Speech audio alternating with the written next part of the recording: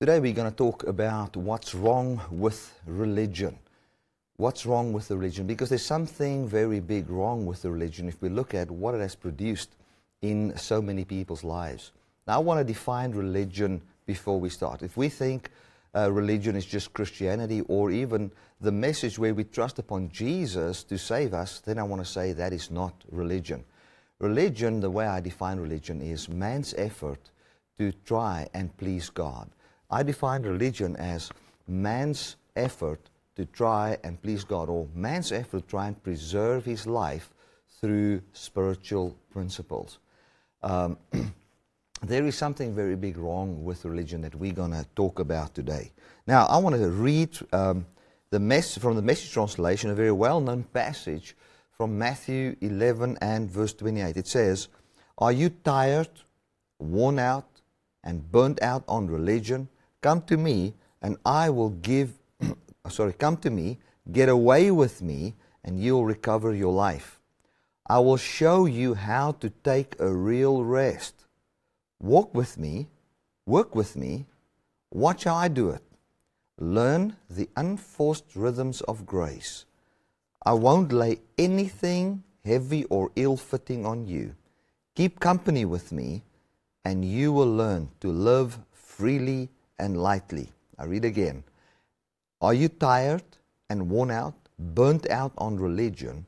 Come to me, get away with me, and you will recover your life. I'll show you how to take a real rest." Isn't that absolutely powerful? It is so beautiful. Jesus comes and he stretches out his hand to those who are worn out and burnt out on religion, who has what's written here, he says, "Get away with me and you will recover your life." In other words, you can lose your life through religion. You can actually lose your life in trying to preserve your life. Isn't that exactly what Jesus Christ has said? Those who want to save their lives will lose their lives, but those who lose their life for His sake will save their lives. So you can lose your life in trying to save your life by your own works. Now, religion does have a big problem, and the problem that I found with religion is that it's powerless. It doesn't have power to save man. If I look at church, just church in general, and you guys must understand that I use examples, church examples a lot, because that is what I am busy with every day of my life. That is the circles wherein I move. But we can take these examples and we can use it in any area of our life, in any business or anything. But if you look at church, one can have a wonderful strategy in how to grow a church. And that church can grow very fast and can become very big and it can reach many people. But if that strategy is a religious strategy, in other words, a human effort strategy wherein we follow principles to grow our church and to reach people so that we can feel that we are obeying God or whatever the reason would be, you would find that church, inside that church, there is so much argument, so much fighting, so much backbiting, and all of those things going on there, that that there is no life there. It is just a destruction again.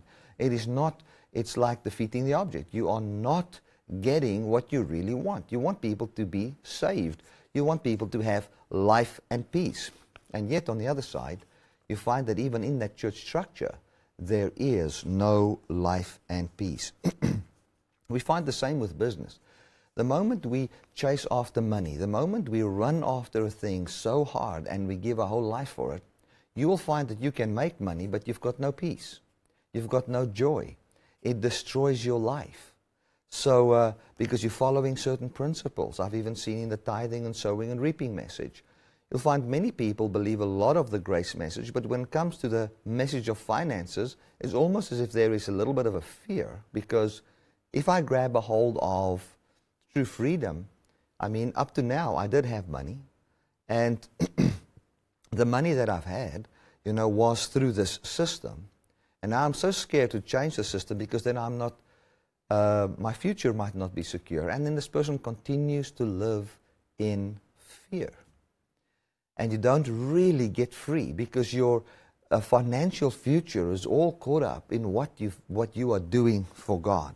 Now, today's teaching can be a little bit technical, so just stick with me. Before I get into that, I just give you an example of religion. When I just got saved, I bought myself this little Bible. I wasn't Bible school. This was bought on the 25th of January 1993. It's a leather-bound King James. That was when I just got the revelation that the King James Bible is the one that God read himself and the one that Moses read. And back then, I don't know why it was like that, but the smaller your Bible was, the more spiritual you were, because you could put it in your pocket and you could evangelize. It was like a sign of a street evangelist in some way that wins souls. So I went and I bought this Bible. I tell you, the print is so small that it came with a magnifying glass. So I would read this with a magnifying glass because I can't normally read this. And as I was sitting here, I looked at what I wrote in the front of this Bible. And this was a time when I was still working hard, trying to serve the Lord. And this is the things that I wrote in here. I said, ask God to make you hungry for Him. That was one of my prayers. I had a list here of 9 things that I prayed, that I put in this Bible, and I said here, ask God to make you hungry for Him. Ask God to give you a will to war. That's what I wrote there. There were some things that were good. I said, ask Him to know the Holy Spirit in person. Ask for a heart of compassion. And there's a beautiful one here that says, let the motive be people and not the power. And then ask for a spirit of prayer and praise and worship. Ask God to teach you obedience, and ask God that you might believe in Him. So there are some things that I wrote in here which and I thank God that He wasn't legalistic about how I prayed, but He could see my heart and He answered my prayers. But although God wasn't legalistic towards me, my approach was also very legalistic and law-based. And in that time, I was going through some very difficult times. I was feeling that something's wrong with me. What's wrong with me? Because I would pray, I would fast, I would do whatever I need to do, but at the end of the day, you would still do that sin that you think you should not do, or you would lose your temper, or you will feel that you have not done. The law is always like this. You're never good enough. And I would feel that I'm not good enough, and it would leave me with a feeling of what's wrong with me? Why am I not good enough? I mean, if I can just see, that's just by the size of print of this Bible, that you start to just lose, and I mean, it's not as if, my eyesight maybe has gone down a little bit as I become a bit older, but I mean, even back then I struggled to read this. Why would it be like that? Why would you do something like that? It's not, you're not rational anymore. It's all because religion starts to mess you up. Religion starts to make you that you don't think straight anymore. Religion puts things in boxes that you cannot think outside of that box to reach anybody. And everything is about right and wrong. And I'm going to tell you, one can be very religious about the grace message as well. If it's not about what grace stands for, it's about articulating everything correctly. That can also be a religious thing that destroys people's lives and breaks up relationships and so forth. But if I look at this, I look at this and I don't feel ashamed. I just thank God that He could break through my darkness, and He saw the passion in my heart, and He saw His child, wants to know more about Him, and He did send people over my path, and I got a hold of the grace message. But I can now, especially when I read these things, I remember how I wrote that and how I thought in my heart, man, I'm going to pray these 9 things every day. And I've still got some of my old Bibles where I would write things in. And I would think, this is a wonderful method. If I just pray this every day, then it's going to work. And at the end of the day, I just became more tired and more tired and more tired. Why? Because religion, just by the way, this is the Bible I read now. A little bit bigger one. So that's just because of eyesight, that's all. But anyway, what I want to say is, when we're religious, we find that our minds get to a place where we don't think straight. We just want to fall into the next law, the next thing. And when we look at Colossians and Colossians 2 and verse 23, I'm just going to read this just quickly, and we're going to get through the whole passage to get to this.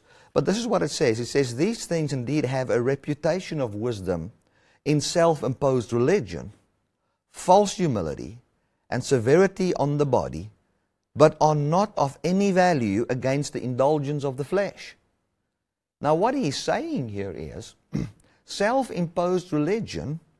Now self-imposed religion he defines here as false humility, severity on the body. Severity on the body, where you think you're going to beat your body by fasting, you're going to beat your body by putting your body through difficult times, and where you think that your body is just a worthless thing and a sinful thing. He says there, those things, and false humility, and when false humility, now I don't even want to explain that, but you can think for yourself, a very religious person that says he's very humble, but he's not humble. He thinks he's better than other people because he prays more, he fasts more, he does more, he believes he behaves better than others, just like the Pharisees and the teachers of the law and the Sadducees. He says those things has got one problem, and that is that it's got no value against the indulgence of the flesh. What that means is it cannot conquer death, and it cannot conquer sin in the flesh. It cannot stop sin it cannot stop sin in your life. It cannot set you free from bondage. It doesn't have the power to do that. Self-imposed religion, in other words, your 9-point plan, what you think you need to do to get a breakthrough in town, what you think you need to do to get the country to repent, or what you think you need to do in order to prosper or have a breakthrough or whatever, those things are called self-imposed religion. That self-imposed religion is always goes with false humility. It goes with things like beating your body, depriving yourself of things. You know, I will put myself through a hard time so that I can kind of purify myself and show through willpower that I can get somewhere. It's also called will worship. Will worship, where you serve God with willpower, and where it is not overflow of love. This morning in our service I said, love, if there's love in a marriage, that marriage will be healthy. If the husband just really loves his wife, and I believe, it comes from both sides, but I think a lot of it starts with the husband. If you just love your wife from the depth of your heart, and when you look at her, you can look at her when you see her, you say, she's beautiful to me. I love her. You think of, she's raised your kids. She's helped you. She's assisted you. This afternoon I said to Elena, man, we've been married so long, and we've walked such a long path together. I was just looking at her, and there's inside my heart respect for her when I said that to her. When that is in a marriage, that marriage will always last. It will always be good. You will not have to go through a 5-point plan on how to try and understand the other one. That love makes room and creates life there. But if there's not true love, you will find that you'll have to do all these rules, and the one will have to keep his part, and the other one will have to keep their part. But if true love comes and really is in the heart, you will just find that things fixes itself. Now, that's how it seems, but it's actually God fixing it. So when it comes to self-imposed religion, your willpower doesn't have the power to end what is destroying your life. Colossians 2 verse 6 reads as follows. It says, "And you have therefore, as you have therefore received Christ Jesus the Lord, so walk in Him, rooted and built up in Him and established in the faith, as you have been taught, abounding therein with thanksgiving." Now, a little bit technical, but this is what he says. He says, "As you have therefore received Christ the Lord." Now the question is, how have they received the Lord? How have they received the Lord? What he's actually saying to them is, stick to the doctrine you heard that I preached to you when you received Jesus. That is what the Apostle Paul says. He says, stick to the doctrine that I've preached to you when you received Jesus. And you know what the Apostle Paul preached? Go through the book of Acts. Go to Acts 17, Acts 13, different places. He all the time taught the resurrection. He taught Jesus died, and then he was raised, and so he conquered death, and he will return to the earth to judge the quick and the dead. Let us believe in him and so have eternal life.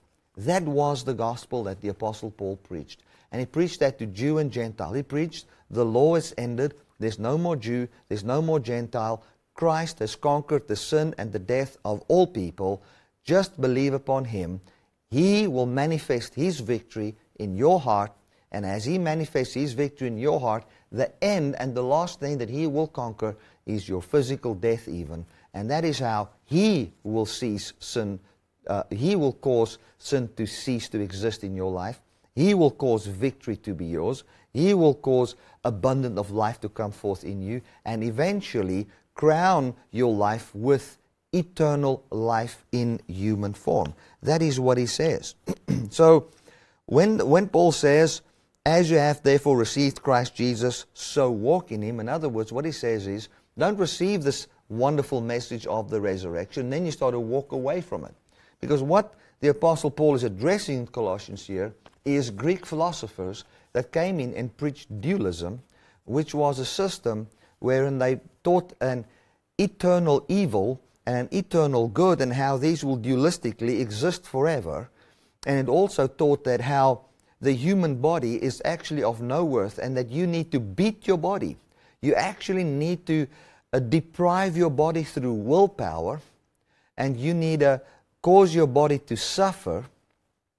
And as you do that, you make your spirit become more spiritual and more holy. And as you do that, you can move on to the next level and heaven and all those kind of things. That is what was taught. But the Apostle Paul didn't teach that. The Apostle Paul was not into that. The Apostle Paul didn't teach the redemption from the human body. He taught the redemption of the human body. And when he taught the redemption of the human body, those who believed that found that their bodies started to be redeemed from, and they started to see the salvation from sin in the flesh. That's what he talks about. So a problem that I have with religion is that religion is too weak to save people. Religion cannot give people peace. Religion, self-imposed religion, doesn't have the power to bring life to you. It doesn't have the power to have a successful church in the earth. It doesn't have that. It doesn't have that. You know, I've had a lot of church politics and those kind of things, just like many people have. But I want to say this. As this message of grace flooded my heart, I found that those things just falls off. And they're not there anymore. You find peace. You find joy. You find comfort. And the only discomfort there is when you are faced again with self-imposed religion, where you will think that if I reach this goal or if I reach that goal, then God, then I will have peace. Earlier this week I've uploaded a message where I spoke about someone that won the lottery 7 times. Now imagine somebody winning the lottery 7 times. You know that it's just like religion. There's something wrong with the lottery. Because that shows you that the lottery cannot give people peace. The lottery cannot make you content. Because even if you've won it 6 times, you will want to win it the 7th time, because it cannot make you content. Because at the end of the day, on the other side of the breakthrough, you're still stuck with yourself. The way you feel now, before you've got money or before you've got the breakthrough, I want to tell you, after your breakthrough, you will feel exactly the same. Unless there can be joy now, there will never be joy. God did not come to save us through circumstances. He came to save us. He came to save us and give us peace right there where we are. And then our circumstances can change. But if I'm happy now, and I'm happy in an old beaten up car, that means when I get a nice one, I will also be happy in the nice one. But if I'm sad in the old one, I want to tell you the new one is not going to make you happy. And so many times what religion does is it puts something in front of you that you feel that if I can attain unto that, and then it will give you the steps on how to get there. And as you follow these steps, you think that once you reach that place, you're then going to be truly happy and truly satisfied. And I'll tell you, that is not true. That is not true. And this is what happened to the church in Colossae. Paul came and he said to them, I want you to stick to the gospel you got from the beginning.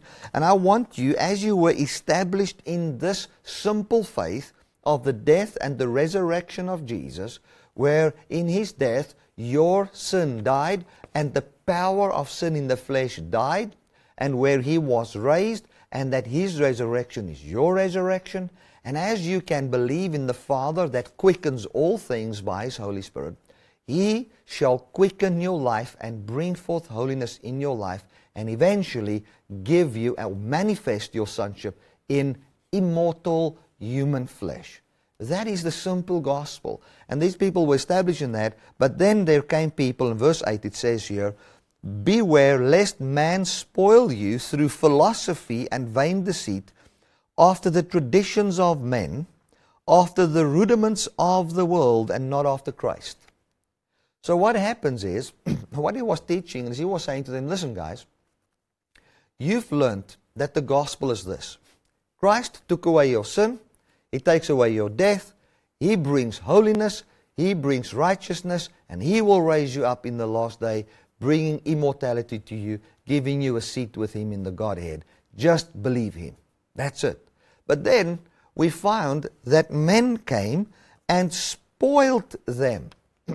They came with philosophy. They came with certain philosophies. And I see that so many times, even today. We've got the philosophies of spirit, soul, and body, and all these kind of things where we don't stick to the simplistic gospel, the simple good news. Jesus conquered sin, and He conquered death, and He came to give me eternal life, and will make all things new on the earth. And I want to stick to that simple gospel. And since we're not sticking to the simple gospel, we come with different philosophies and vain deceit and the traditions of men and the rudiments or basic principles or the laws of this world. The laws of this world, he was also talking about Judaism right there. He says, don't let people spoil you through that. That spoil is not like we would say a spoiled child in the sense of, you've treated him well. That word spoiled means literally what it means, to spoil, to destroy. Don't be destroyed.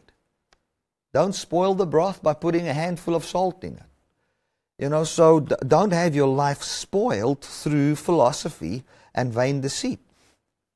Now, what the philosophy is talking about here, I know there's such a thing as philosophy, and it can be very beautiful if we look at philosophy in the lines of Christianity.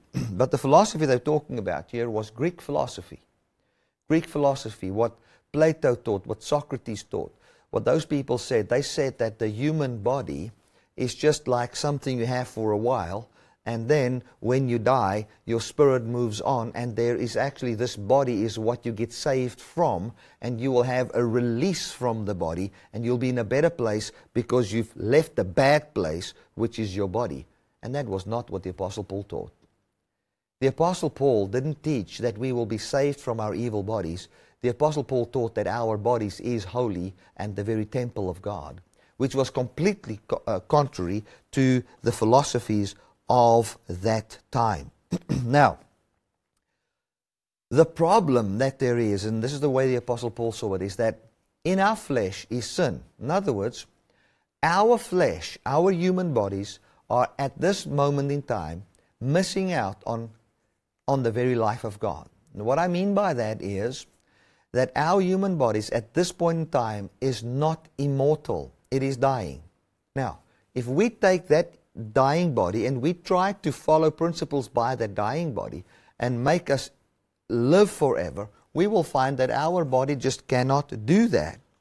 Yet God comes through the Apostle Paul and he assures us that inability we have is not an issue to Him, but that He has come to give fullness to all of us, and that we should not look at ourselves according to our ability and discredit ourselves and tell ourselves that we are not good enough, that we cannot be loved, that we will never make it because of our inabilities. Because if we look at the inability of the flesh, and we don't see a salvation plan of the flesh, we will get to a place where we hate our own bodies. And we will, like I've put on that intro picture of this program on YouTube, you will find it, where I said, what's wrong with me? You will say, what's wrong with me? What is wrong with me? What's wrong with man is this.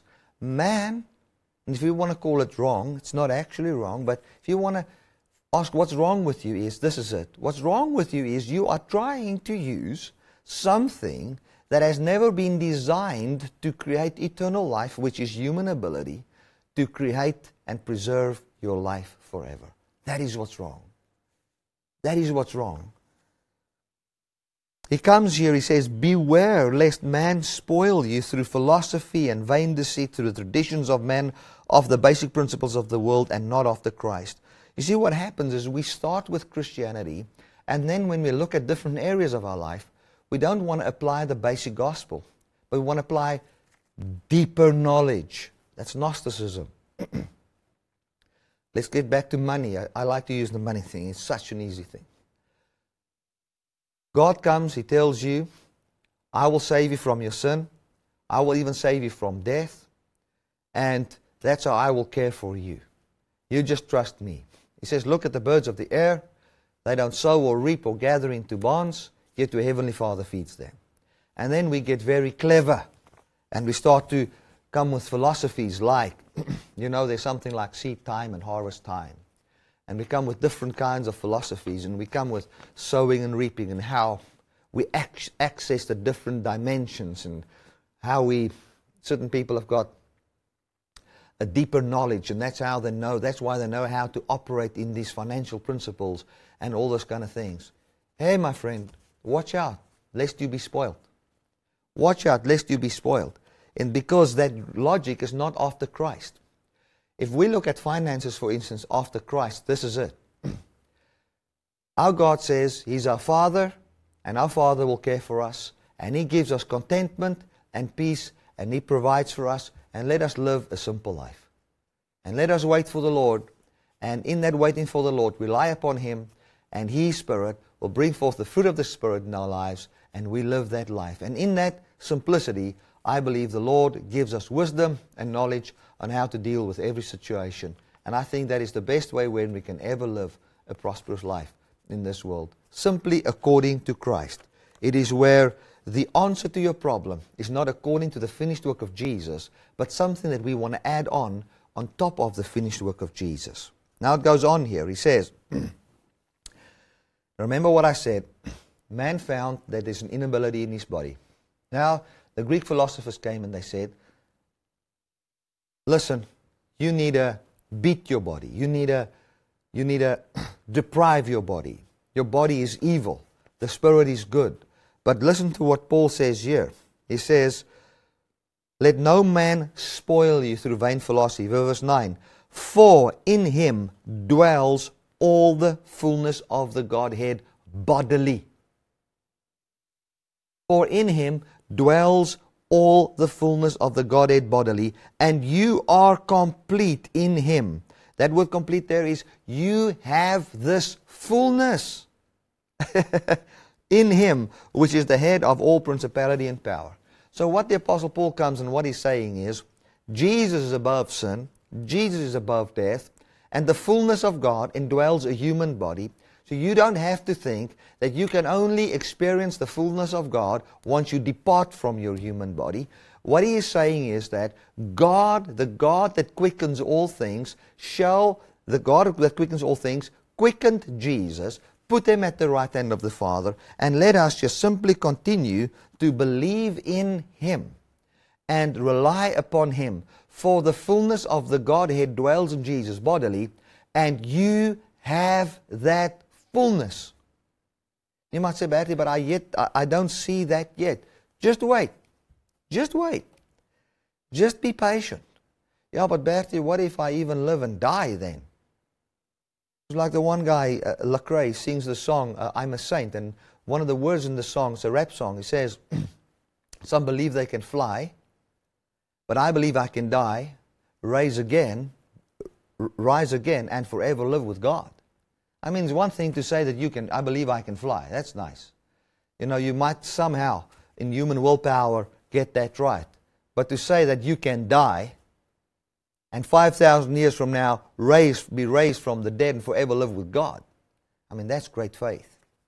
So here, I want to say to you, let's walk in the faith of Jesus Christ by the operation of God, when He raised Christ from the dead, when we don't see ourselves in any form lacking, where we see ourselves like Christ is seen. He said, the fullness of the Godhead dwells in Jesus bodily. So don't come with a teaching, don't come with teachings like I read in verse 23 there, which is in self-imposed religion of man's wisdom, false humility, severity against the body, but not that doesn't have any value against the indulgence of the flesh. The only thing that can save your body from the power of sin is the resurrection power of Christ.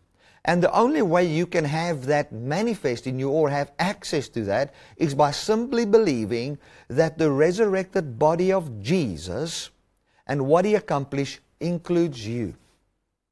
As you believe that, the truth has entered your heart.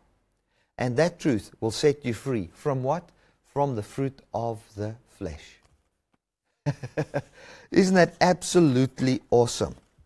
Let us read a bit more. I want to go to let's read from verse 11. This is it.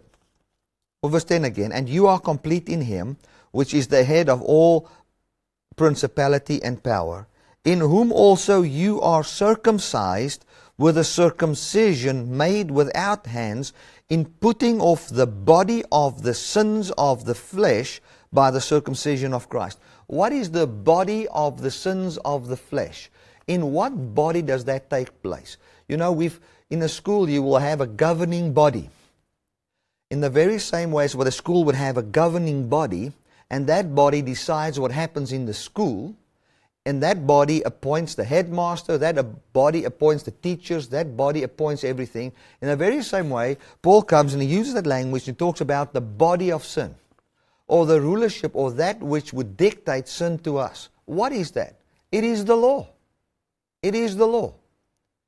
How does the law system work? It is, you see the commandment and by your own willpower you want to do it and so preserve your life. He says here, in whom you are circumcised with a circumcision made without hands, in putting off the body of the sins of the flesh by the circumcision of Christ. Now, in the Old Testament they would circumcise a man in his foreskin, and what that would mean is, it is a cutting away of the flesh. It would be a cutting away of the flesh. So how will we cut away the fleshly system wherein we find sin and death in us? Through the circumcision of Christ. That means when Christ was cut off, when Christ died, when Christ's life ended, that He was that foreskin that was cut off. And in His death, He's cut away our flesh. He's cut away and destroyed the power of the flesh. That's how He fulfilled the circumcision. It was flesh that had to be cut away. That cut away means to die. Jesus died. He was that which had to be cut away. And here it says clearly that in whom you also are circumcised with a circumcision made without hands, in the putting off the body of the sins of the flesh. How? By the circumcision of Christ. Glory to God. Buried with Him in baptism. So what did He do? He's cut our old lives off. He's cut the life off where the life of religion, the religious life, He's cut it away. The human willpower life, He's cut it away. It has died forevermore. So that the only way we can have life now is by what Paul calls the operation of God. In my words, the way God operates. The way God operates is, I take dust and I give it life. The way God operates is, He takes you and He gives you life. How? By Him breathing the breath of life into you. This morning I also said to the people, I said, Jesus is called the Savior, for He shall save His people from their sin. So whose job is it to save you from sin? Is it your job? We think that Jesus came to make us savable. No, He didn't come to make us redeemable or savable. He didn't come to wash us clean so that God can save us, because now He's washed us clean, and because He's washed us clean and then He gives the Holy Spirit, now we can live a holy enough life so that God can look at us and say, well, you're holy enough now by the doing of Jesus, and because you're holy enough now, then now you're qualified to be saved and to have eternal life. That's not what He's done. What He has done is, we have already been savable. The only thing He's come to do is to save us from what destroys us. So whose responsibility is it to end sin in your life? It is God's responsibility. It is the responsibility of the Savior. The last thing a person needs that's drowning in an ocean is swimming lessons. He doesn't need swimming lessons. He doesn't need any of that. He needs a Savior. The last thing that somebody that's drowning in the ocean needs is guilt about what is done yesterday. The guy is dying and he needs help right now. And that is how God looks at us. He's come to redeem us. He's come to save us. And what He's come to do is He's come to save us from the body of sin. And the body of sin is that human willpower to try and preserve your life by your own works through laws and regulations and also philosophies. Because some folk realize that in their life they're never going to live holy enough. So what they then basically said is, this body is evil, so all we're going to do is we're just going to pass on to a better place. And that's it. I want to tell you, our God is not so poor that He cannot save our bodies. I put on Facebook, I think it was last week or the week before that, when we talk about different religions, and this is really a big thing to me. If I do religion shopping, if you want to call it like that, and I look at Islam, for instance, then I'm going to look at Islam and I'm going to see what they say. And what they offer me is not good enough for me. Because their package is a package wherein you will live on this earth, you need to obey a God, and if you obey this God and you do everything He says, and you die, then He will raise you again. And then He will, in that resurrection, bring forth your past before Him and everything you've done, and then He'll judge you by your works, and if you've done good, then He will give you a life. Then you can live. If you don't, then He will keep that body alive, and then He will torture you in hell forever. That's what Islam believes. Go and study it out for yourself. That's what they believe. Now, when I look at that, if you want to sell me that, I'm going to tell you, well, I don't know if I can do everything right for the rest of my life. And you want to tell me, yes, but Allah is also merciful. And I want to say, but how merciful? At the end of the day, you will find that in Islam there is no surety of salvation. There's no surety of salvation. You don't really know if you're going to make it. And sadly, that's what happened in Christianity, because we've just had a little bit of a different flavor of legalism as what Islam has. You look at that. You look at Buddhism. Buddhism, what must you do? You must deprive your flesh. Deprive yourself. That's why only in certain countries can women become monks, but what these monks do is they cut themselves away from their families. They're not supposed to have any desire. They're not even supposed to have a desire to love their children. No desire. Like the Dalai Lama, he's got a desire to save the countries at Tibet or wherever. He wants to save that country that he is in. And then they asked him a question. Rabbi Zacharias asked this question, says, is that his desire? Because Buddhists aren't allowed to have desires. And they said, no, let us rather say it's his choice. Because you're not allowed to have any desire. You must cut yourself away. At the end of the day, you must sit in the middle of the bush on a pole, where we've got nobody around you. Now let me tell you something, you can't sell me that, I don't want that. I'm not interested in that. And I found a lot of Christians on us are becoming so open to Buddhism. Wake up. You don't know what Buddhism is. Buddhism is it's an atheistic way of enlightenment wherein you try to find life by your own works. It cannot save you. You can go to Hinduism and all these different religions. You can look at all of that. Even Christianity mixed with law. I don't want that. It doesn't offer me something. What I want in a religion is this. I want a God because I know that I'm weak and I cannot save myself. I cannot preserve myself. I need somebody that can take my sin away for me. Then I want somebody that loves me holistically. In other words, He loves me spirit, soul, and body. And that He would want to preserve all of that. So I want a religion, if you want to call it like that. I want a belief or a faith. Or a religion in the true sense of the word. Not in a man-made thing. I want a religion that can preserve my body. So if you come with your salvation plan, I want to see how this body in which I live is also valuable to the God that I serve. I also want to see how this God embraces this. I want to see how this God loves this body. And I want to see how He, by His power, can preserve this body, the soul, and the spirit forever. And I also want to at least see a God that's friendly, that wants to be with me. Like Noah found grace in the eyes of God. The root meaning, one of the root meanings of the word grace is to pitch a tent, to want to live with. Noah looked into the eyes of God and he saw a being that wants to come and live with him. So if you cannot provide me a friendly, loving God who can save me from my sin, who by His doing can make me holy, who can make me righteous, and who can preserve my life, who can conquer my sin and death for free because He loves me, I want to tell you He's not worthy of my worship. He's not worthy of my praises. I've only found one that is like that. And this passage here, and sadly, there are some Christians that are now starting to teach that the resurrection is the moment you die. That's the resurrection, and there's no bodily resurrection anymore. They are teaching that. They are teaching that. That is crazy.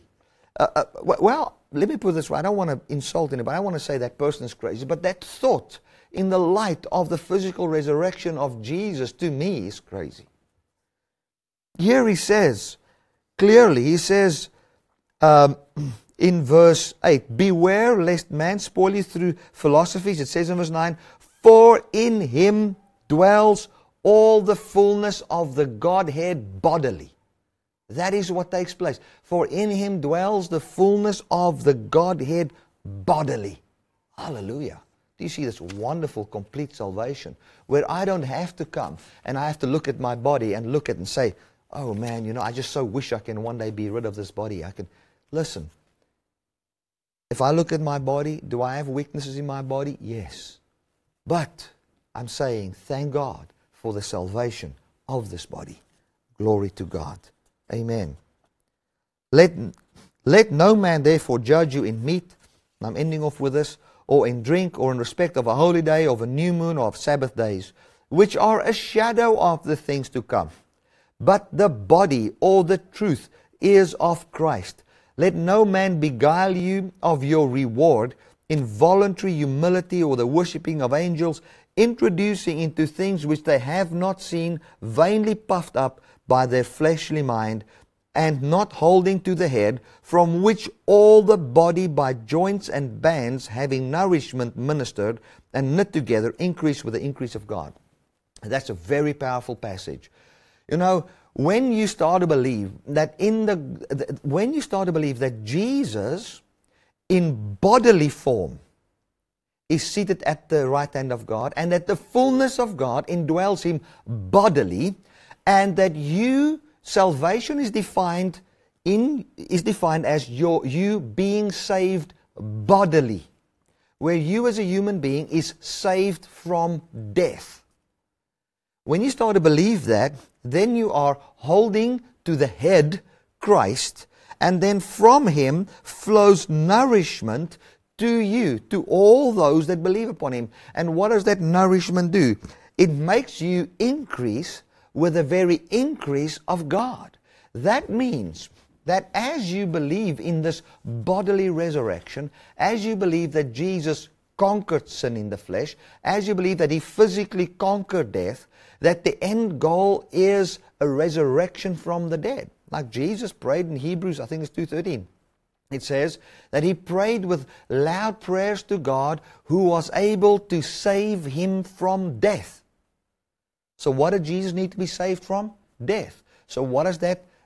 So what is the definition of salvation? To be saved from death. How are we saved from death? In the resurrection. When we believe this, we are now holding to the head, and from this head is flowing nourishment into us, not after we've died, but now, and we find nourishment today. That nourishment is called love, joy, peace, kindness, the gifts of the Spirit, generosity, and all those things. Glory to God. That is what He's saying here.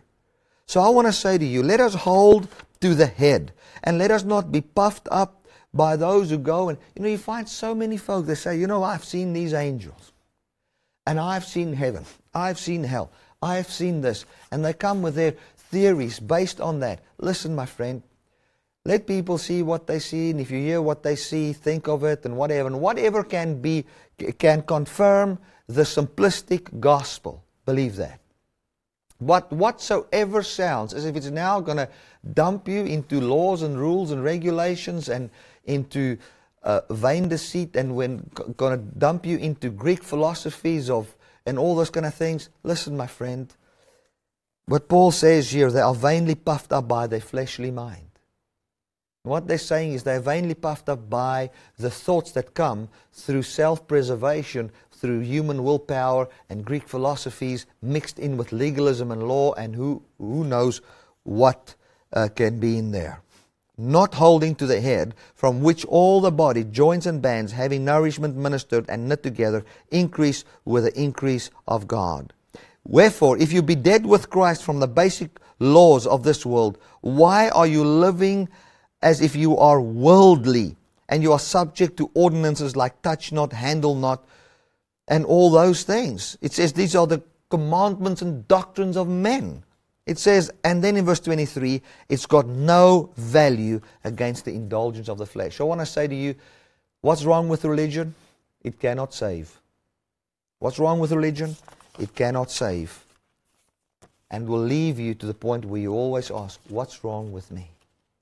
I want to tell you, there's nothing wrong with you as a person. You've qualified for salvation. God loves you.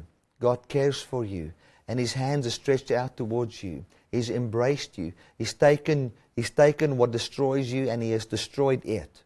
And since you are a being that operates through faith, or through your relational orientated being, you operate through Him persuading your heart. Since you're that kind of person, He wants to persuade your heart, and so through that persuasion you will have access to Him, to that conquering power. And as you believe in the simplistic gospel, the simple gospel, you will find that nourishment comes to you. I tell you, I've been nourished in so many areas of my life by holding to the simple truth, to the incarnation, death, and resurrection. That's it, nothing more. Just that simple gospel. I apply that to my marriage, I apply that to my finances, I apply that to my children in the university and school and friendship and building a church, if you want to call it like that, running a ministry, whatever. I apply that simple principle. And that simple principle is this, that I don't have to build it. I don't have to make it.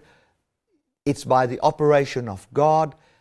He came and He died away my death. He died away my sinful man. So I'm not going to, through will worship, neglect of the body and all those kind of things, try and get rid of sin. I cannot get rid of sin by my own power. Listen, you cannot stop your sin. You cannot stop to sin. To stop to sin is a gift from God. To stop to sin is by the power of God. and He's made it available for whosoever that can believe that He died your death, and He was raised up. And when we see this, all that we can do is we can say, God, your life is my life. And I see a man seated at the right hand of the God, and the fullness of the Godhead dwells in Him bodily.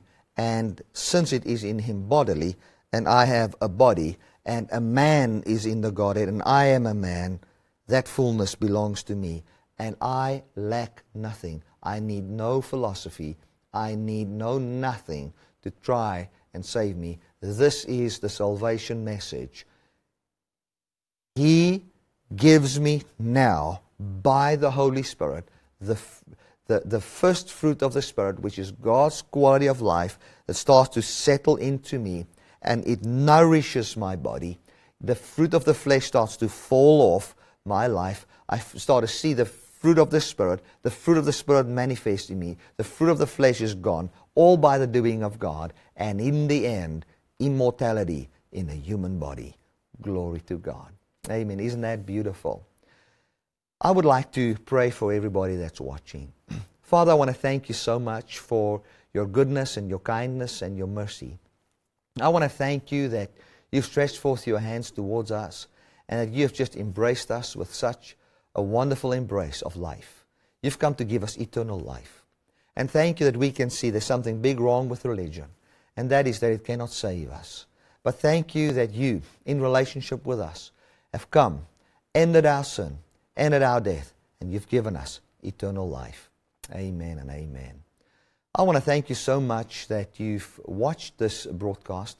I trust that it's really blessed you, and I want to thank you for being so kind and sharing this with your friends. Just, as you share it with them, I'm sure this will also bless them greatly, because there are so many people that are caught up in this religion that is destroying them. Also want to thank everybody for their generosity and your faithful giving towards Dynamic Love Ministries. It's such a blessing that we can do this together and preach this gospel together in the name of Jesus. And just by a heart where there is no force, just freedom. Glory to God. Thank you so much, and I'll see you again next week. God bless.